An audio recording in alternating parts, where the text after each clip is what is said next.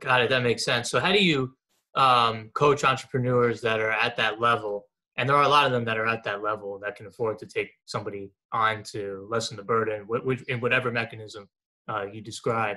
How do you kind of get them over the hump to, because I see a lot of entrepreneurs when um, they bring somebody on, they're scared and they're Mhm. scared of them not doing the job that you were doing before Right. because they don't have, like you said, you don't want to give out equity. They don't have equity. They're not going to focus on what, should be done 150% like you are. How do you kind of coach entrepreneurs to get over that fear and that bump in the road to, it's okay to delegate because if Mhm. that's the only way to grow, in my opinion. It is. So the first step is, do you want to grow? I mean, where do you really want to be? So you got to make up your mind. Who are you? How are you wired? And is this in your DNA? Because some people just can't let go of control and can never, they just can't do it. So you got to decide first and foremost, can I? Am I willing to do that? And really what that means is, number one, understanding nobody's going to do it exactly like you. Everybody's got sort of their own thing. Nobody's going to deliver the results exactly like you, but people will perform and they will deliver and they will do a good job, but it's never going to be exactly like you would do it at certain levels. Then there will be levels, where I was very fortunate. I came in, so let me back up a bit. Really what you want to do is you want to hire people that are smarter, better, and more talented than you. So a lot of it goes back to ego. There's a lot of entrepreneurs that are threatened by people that are smarter or better than them. And that's what you should be looking for. Number one, you want to find people that you can learn from, that are going to help you, that have been doing what it is you're wanting to do, and have been where you're trying to get to, and bring them on board to help you build this. So that's number one. Don't be afraid to hire somebody who's way more competent than you, way more smarter and better. That's what you're looking for. So that's one big roadblock. The other one is to realize they're going to make mistakes. They're not going to do things exactly the way you would do it, but as long as they're doing things within the guidelines and the culture of the company, and within your values and framework, and you get the result you're looking for, it really doesn't matter how exactly they do it, as long as they get there. And then that comes back to the leader. So that's where we talked about developing. First thing I do with entrepreneurs is develop them as leaders. Leaders, motivators, delegators. So a lot of people just aren't leaders and they don't understand leadership. So leadership, first and foremost, understands that it all stops with you, right? So normally there's this pyramid, all the executive CEOs up here, everybody else is down below in that organization. So I flipped that pyramid upside down. The leader is at the bottom of that stack. It's the leader's job to give everybody everything they need in that organization, the tools, training, systems, and support to be successful.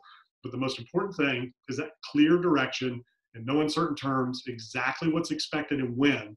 And then you measure that performance and you hold them accountable to the goal that was set. So where people fail in organizations and leadership is that they bring people on and they put them in a position and they never give them that clear direction, exactly what they're supposed to do and when, and then measure that performance and provide the feedback, right? Feedback is the breakfast of champions, okay? Your partner was an NFL player, and that was the number one role of the coach, not only to train these guys, lead them and motivate them and delegate them, but give that feedback. Man, you ran that route, if you'd have just cut right here a little bit sooner, the pass would have been there and boom, and they review that film on Monday. Why did they review that film on Monday? Feedback. Feedback is the breakfast of champions, man. If you can't measure it, you can't manage it. So you got to have that clear direction.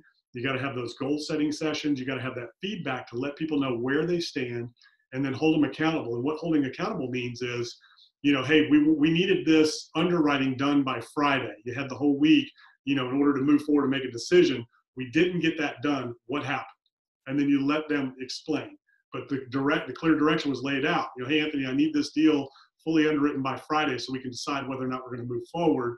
Go get it. So, hopefully they have that system in place of how they do that underwriting, right? Gathering the due diligence, getting all the, information and documents and all that to make the assumptions.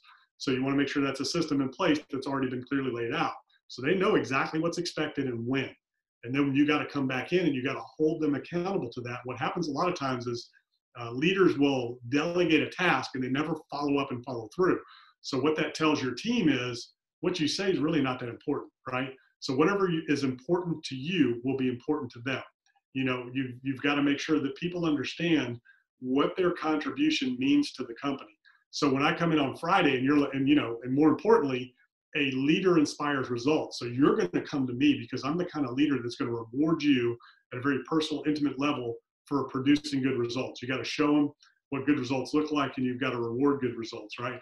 So you're going to probably come to me Thursday afternoon or Friday morning. Hey, Greg, I got this done, man. Here's the underwriting. Here's what I think. And I'm going to say, Anthony, and that's fantastic. I asked you to have this done by Friday so we could decide whether we are going to move forward with this deal. That's what's going to keep this company growing. That's what's going to make the difference between a great company and just your average company out there. Man, you did an awesome job. Thank you so much. I really needed this. And and you just sincerely appreciate what they've done and let them know what it did for the company. Now, if I have to come to you on Friday afternoon and, hey, Anthony, do you have that underwriting done? I didn't get that done. I didn't really get a chance. So I'm going to sit down and I'm going to say, why not? And then I'm going to hear your reasoning, whatever that is. And I'm going to say, I'm really disappointed.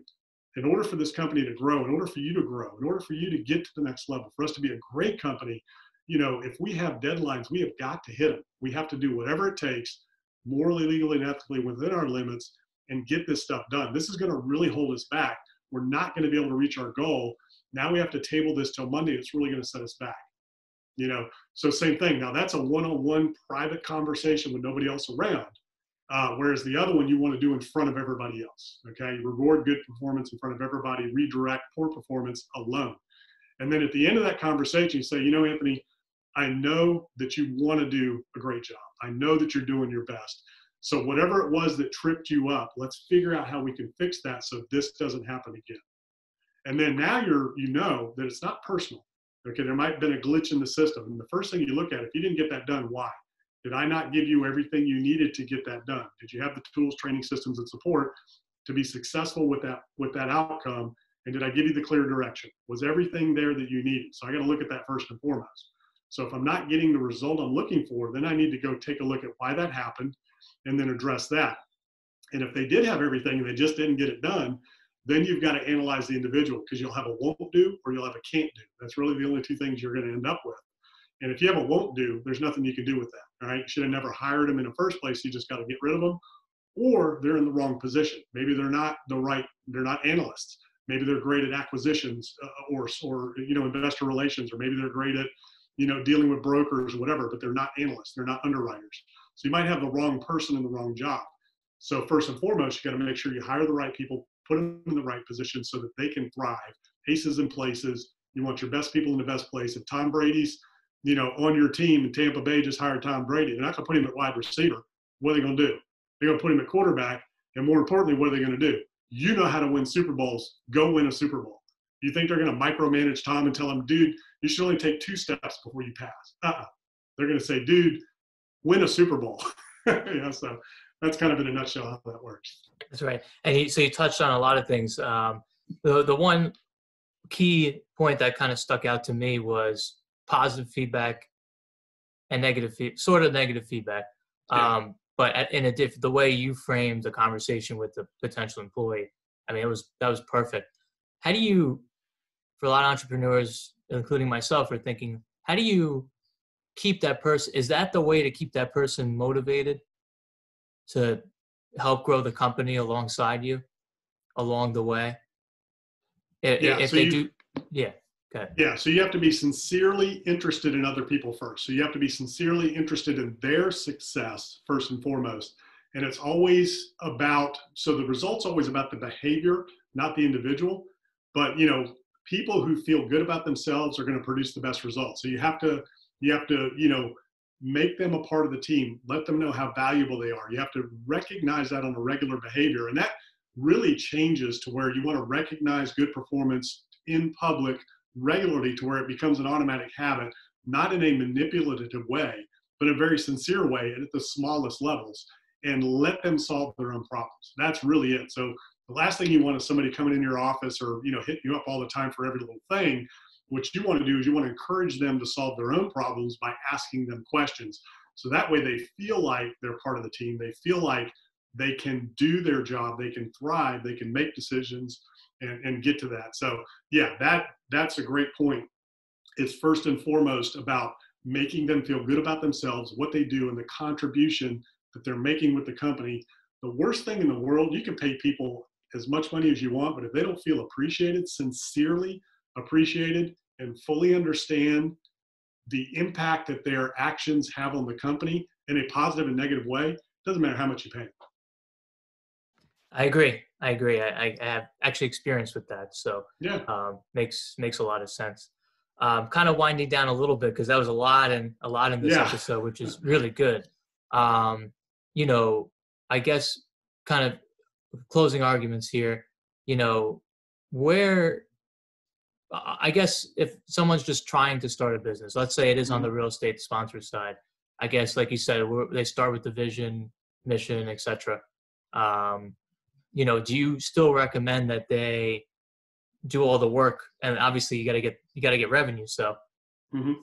until however long it takes to take on that next hire and to kind of, like you said, grow alongside them.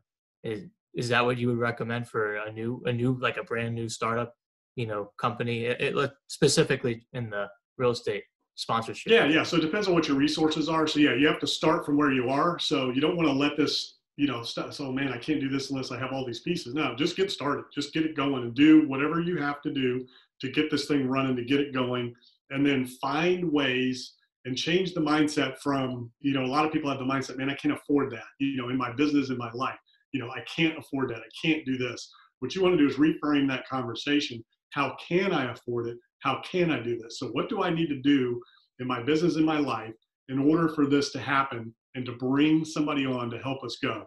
But yeah, ultimately to grow, you've got to get to a point where you take that leap, bring that individual on, but you got to have the revenues, right? So you've got to build the company to a point to where you've got some kind of revenue and or resources to pay that individual, to go ahead and bring them on.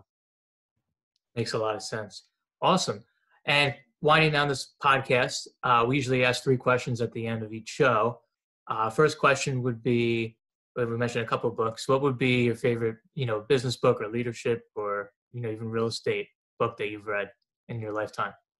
One of the best business books I've ever read was Managing by Harold Janine. That's a very old book. Harold Janine was the CEO of ITT, which it was ITT. I can't remember now, but multi-conglomerate corporation, and back in the 70s, 80s, and built that company into a huge multi-conglomerate, owned all kinds of stuff.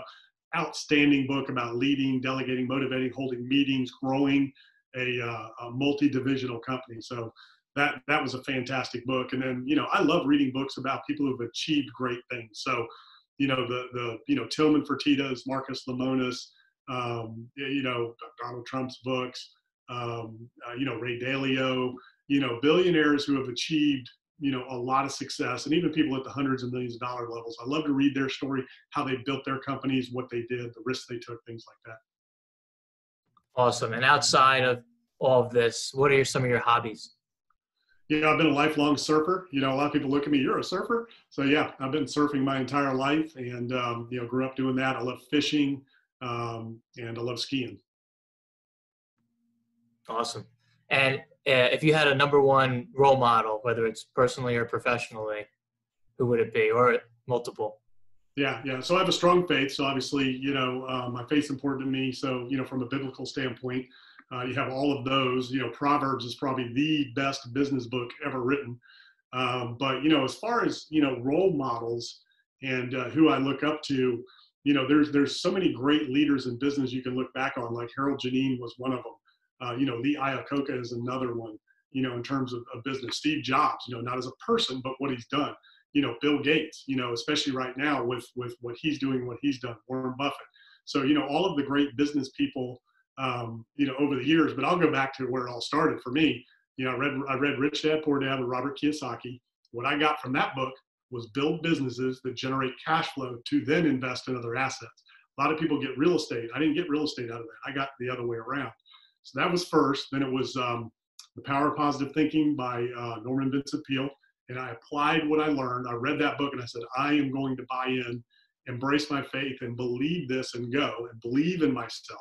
The whole premises of that book is nothing can stop somebody who believes, right? So everything is possible for he who believes. That's what that book is built on. And then Napoleon Hill, Think and Grow Rich. So those were the 3 most fundamental books that I read that launched my career. and as people to look up to. That is awesome. We'll have all those lists of books and everything Greg mentioned in the comments of the podcast. How can people find you, Greg? Oh, so gregdickerson.com, my website. So I've got a YouTube channel podcast where I share content and advice and information. It's all on there, gregdickerson.com, and check it out. A lot of great stuff. Awesome. We'll definitely have that in the comments as well. Thank you so much again, Greg, for coming on the show. We really appreciate it. Again, my name is Anthony Scandariato with Red Knight Properties. I'm your host, and hope to see you next time. Thanks again, Greg. Hey, Anthony, thanks for having me. I enjoyed it. Awesome.